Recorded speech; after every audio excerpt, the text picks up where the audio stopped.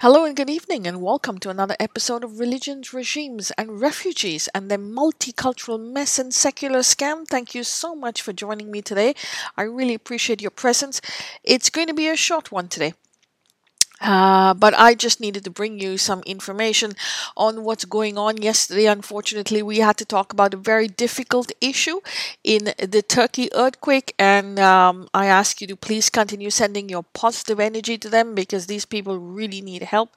And whatever we can do to help, whoever you are, wherever you come from, this is a time to help. So today we're going to go something a little bit on a different angle. The world against India. Okay, anti-India, anti-Bharat, anti-Hindustan negativity, pushback, or as I like to call it, Abrahamic colonial hangover. They cannot see that an India is rising. They cannot see that their narrative of supremacy, Abrahamic supremacy, has is not cutting the thread. Their narrative is pretty much a failure. Their narrative is not working. There is another side of the coin, but they can't understand because the earth is flat. They can't understand that there will always be someone who is different to them and doesn't have to submit to them, but their supremacy knows no bounds. And so anyone who doesn't go with their narrative of Abraham is the truth, the way, the life, they're always victims, they're always minorities, they are always putting narratives, and it's us versus them, us versus them. And here we go. Heaven versus hell, good versus evil, bad versus rich versus poor. It's always us versus them. There's never a cyclic chakra in motion. There are no currents and waves, and that's why they're always fighting. Unfortunately, to give you some heads up, recently there was a war last year in Armenia. Some territory that was held by Armenia was claimed by Azerbaijan, just like Kashmir, and some territory in Azerbaijan was claimed by by Armenia.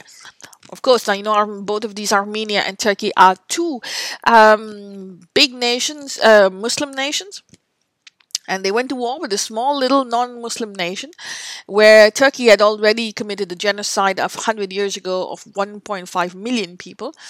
And you know, Erdogan absolutely hates Armenia. Absolutely. He would like to wipe Armenia off the map because for him, Armenia claims the land that is called Turkey today because Turkey is actually Armenian territory. And they occupied the Armenian part of the Armenian Empire. And there was a genocide in 2015 around that time. And 1.5 million Armenians were killed in cold blood. Very much like what happened in East Pakistan, which is today Bangladesh, the 3 million genocide that happened. Unfortunately, that happened again. And in Armenia recently, there was a war against Azerbaijan, and obviously Turkey helped Azerbaijan. And in this small, I think it was a 6-week war, 5,000 people died. Okay, that's what they counted. God knows how many they couldn't count for. So around 5,000 people died for a senseless war. I mean, you didn't have to happen. Instead of having peace, these people went to war. Now, how I say it's your currents that form the waves. You think that Allah's coming down. You think that God's coming down to help you. You can't understand the world is not flat. We are currents and waves. When you do something to someone, you give the key to someone to do it from you. And if you take someone's life, life will come back and take what you're not ready to give. Because we are cyclic. Very, very important to understand that we are cyclic. So life will take from you what you're not ready to give. So do not take what doesn't belong to you. And this war that was called upon by Azerbaijan and Turkey on Armenia took 5,000 lives from all different sides.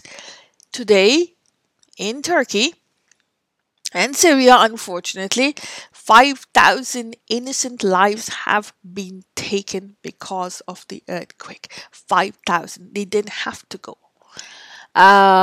If Turkey had invested the money that they use in war to secure the foundations of their buildings that they have that are very badly constructed and are sitting on very seismic land, if they use that armor, if they use that money, the billions of dollars spent on military equipment, of invading others' territory, of creating wars in Syria, of backing the Muslim Brotherhood, what did the Muslim Brotherhood do for them today? Nothing. Could they save the 5,000 lives? No, they couldn't. But they keep doing it and they keep doing it, and they try and spread their colonialism through religion, colonialism through religion all the time. And it doesn't work. It doesn't work. And today, 5,000 people lost their lives. Yesterday, unfortunately, there's so many more under the rubble. It is really a bad scenario. It's cold. There's no food. Can you imagine what is going on in this land? And I feel so sorry for these people who have to pay the price for ridiculous politicians and their huge ego. That life came to take back from them what they were not ready to give. And the whole world is cooperating. They have to remember that the next time they take someone's life, Turkey, they send their armies to war in Syria for land, for 2 bits of land where the country is devastated by civil war. Unfortunately, that's what it is. And we know Turkey is supporting Islamic outfits in Syria. We know that. And it's been going on for 12 years now. They've destroyed Syria, and not directly, but indirectly, in the name of terrorism. My God. But yes, Turkey has got back on its plate what it gave to others, but Turkey will not see that. Islam will not see that. Abrahamic countries will not see that. Because Abrahamic ideologies are flat earth. They will not stop at war, because war is continuous. They will never be satisfied. Sorry. So today we're going to show you something else, what is going on by the Abrahamic world that is anti-India, anti-Hindu. So there was an article recently in the paper, and it was all about the news about a Ukrainian minister, a highly placed Ukrainian minister, a lawmaker called Alexandra Merzeko. Okay. He urged the United States to impose secondary sanctions on China and India if they keep buying Russian energy. Predominantly India. This was directed at India, not at China so much. But why did they do this?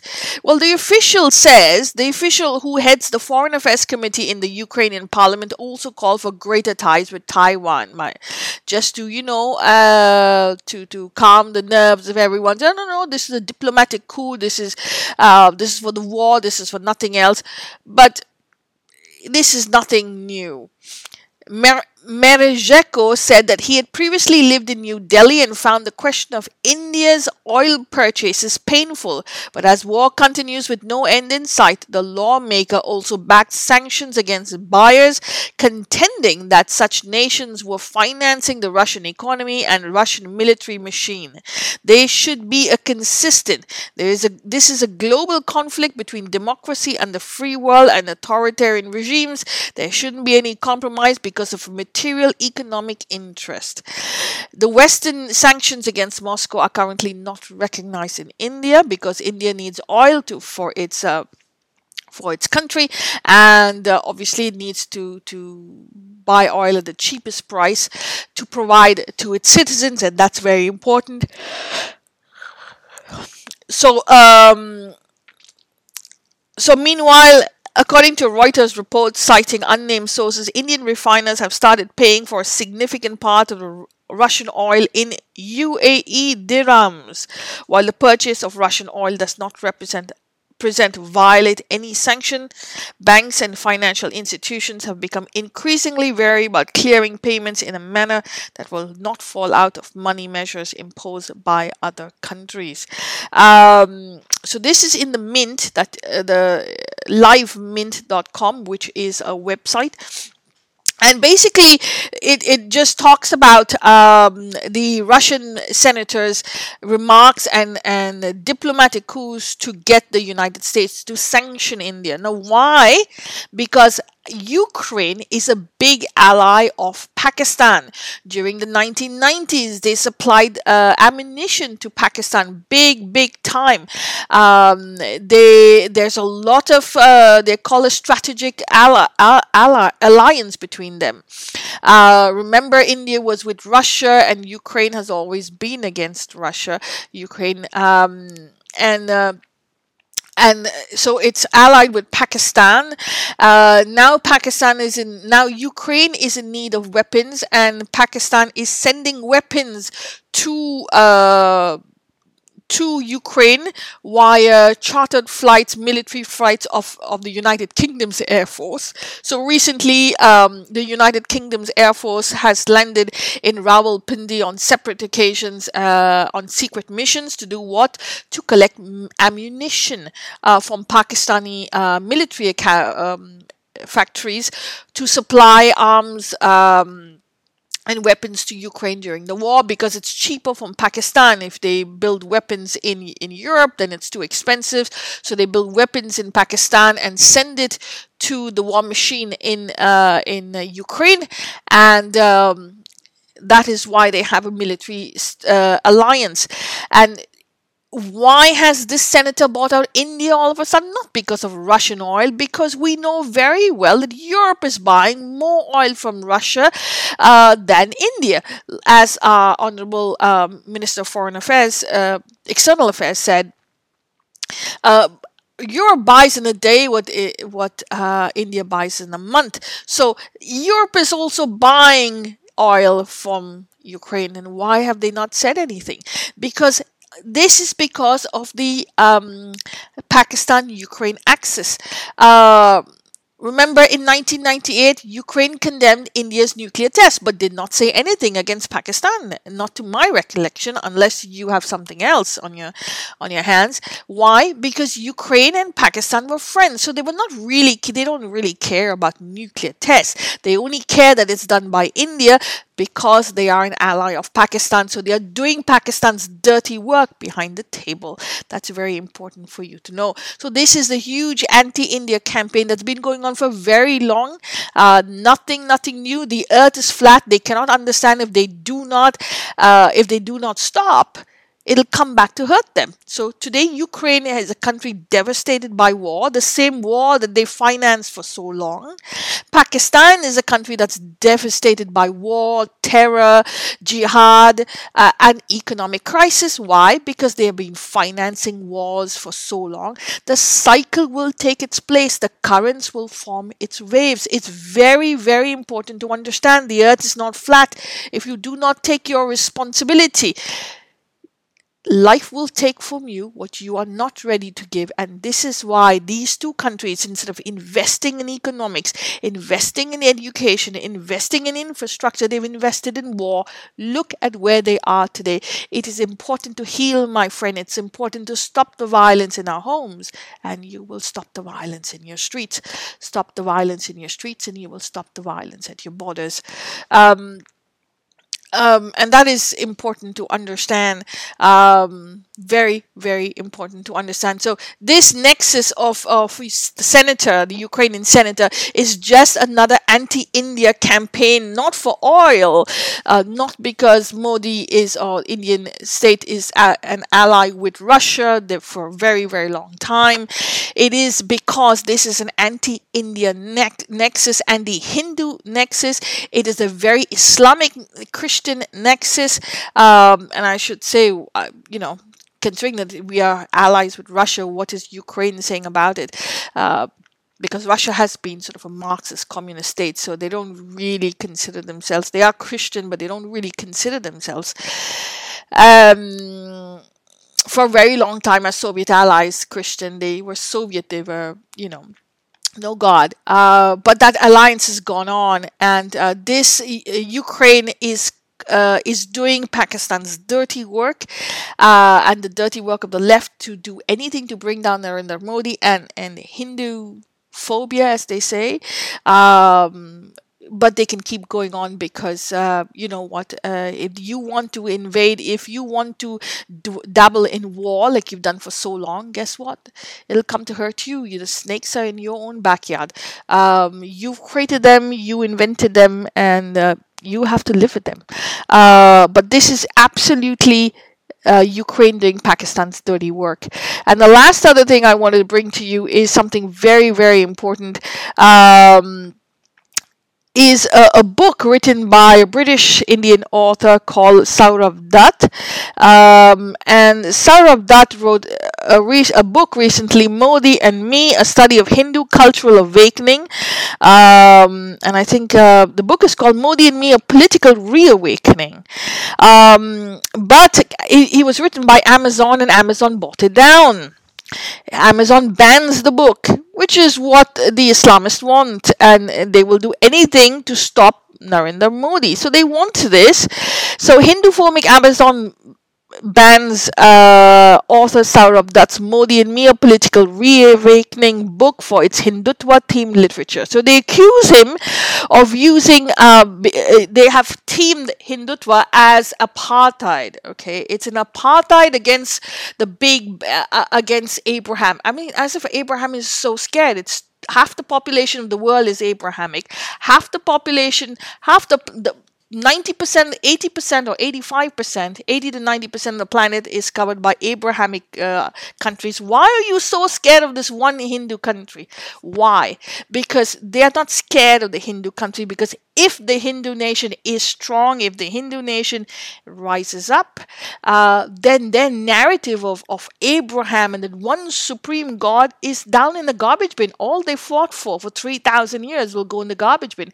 How can someone who believes in everything that's contrary to their Abrahamic supremacist ideology win the battle or rise up to a better life? How can we have a more peaceful life, a better life compared to these Abrahamic religions, which have had bloodshed in their history for 3,000 years?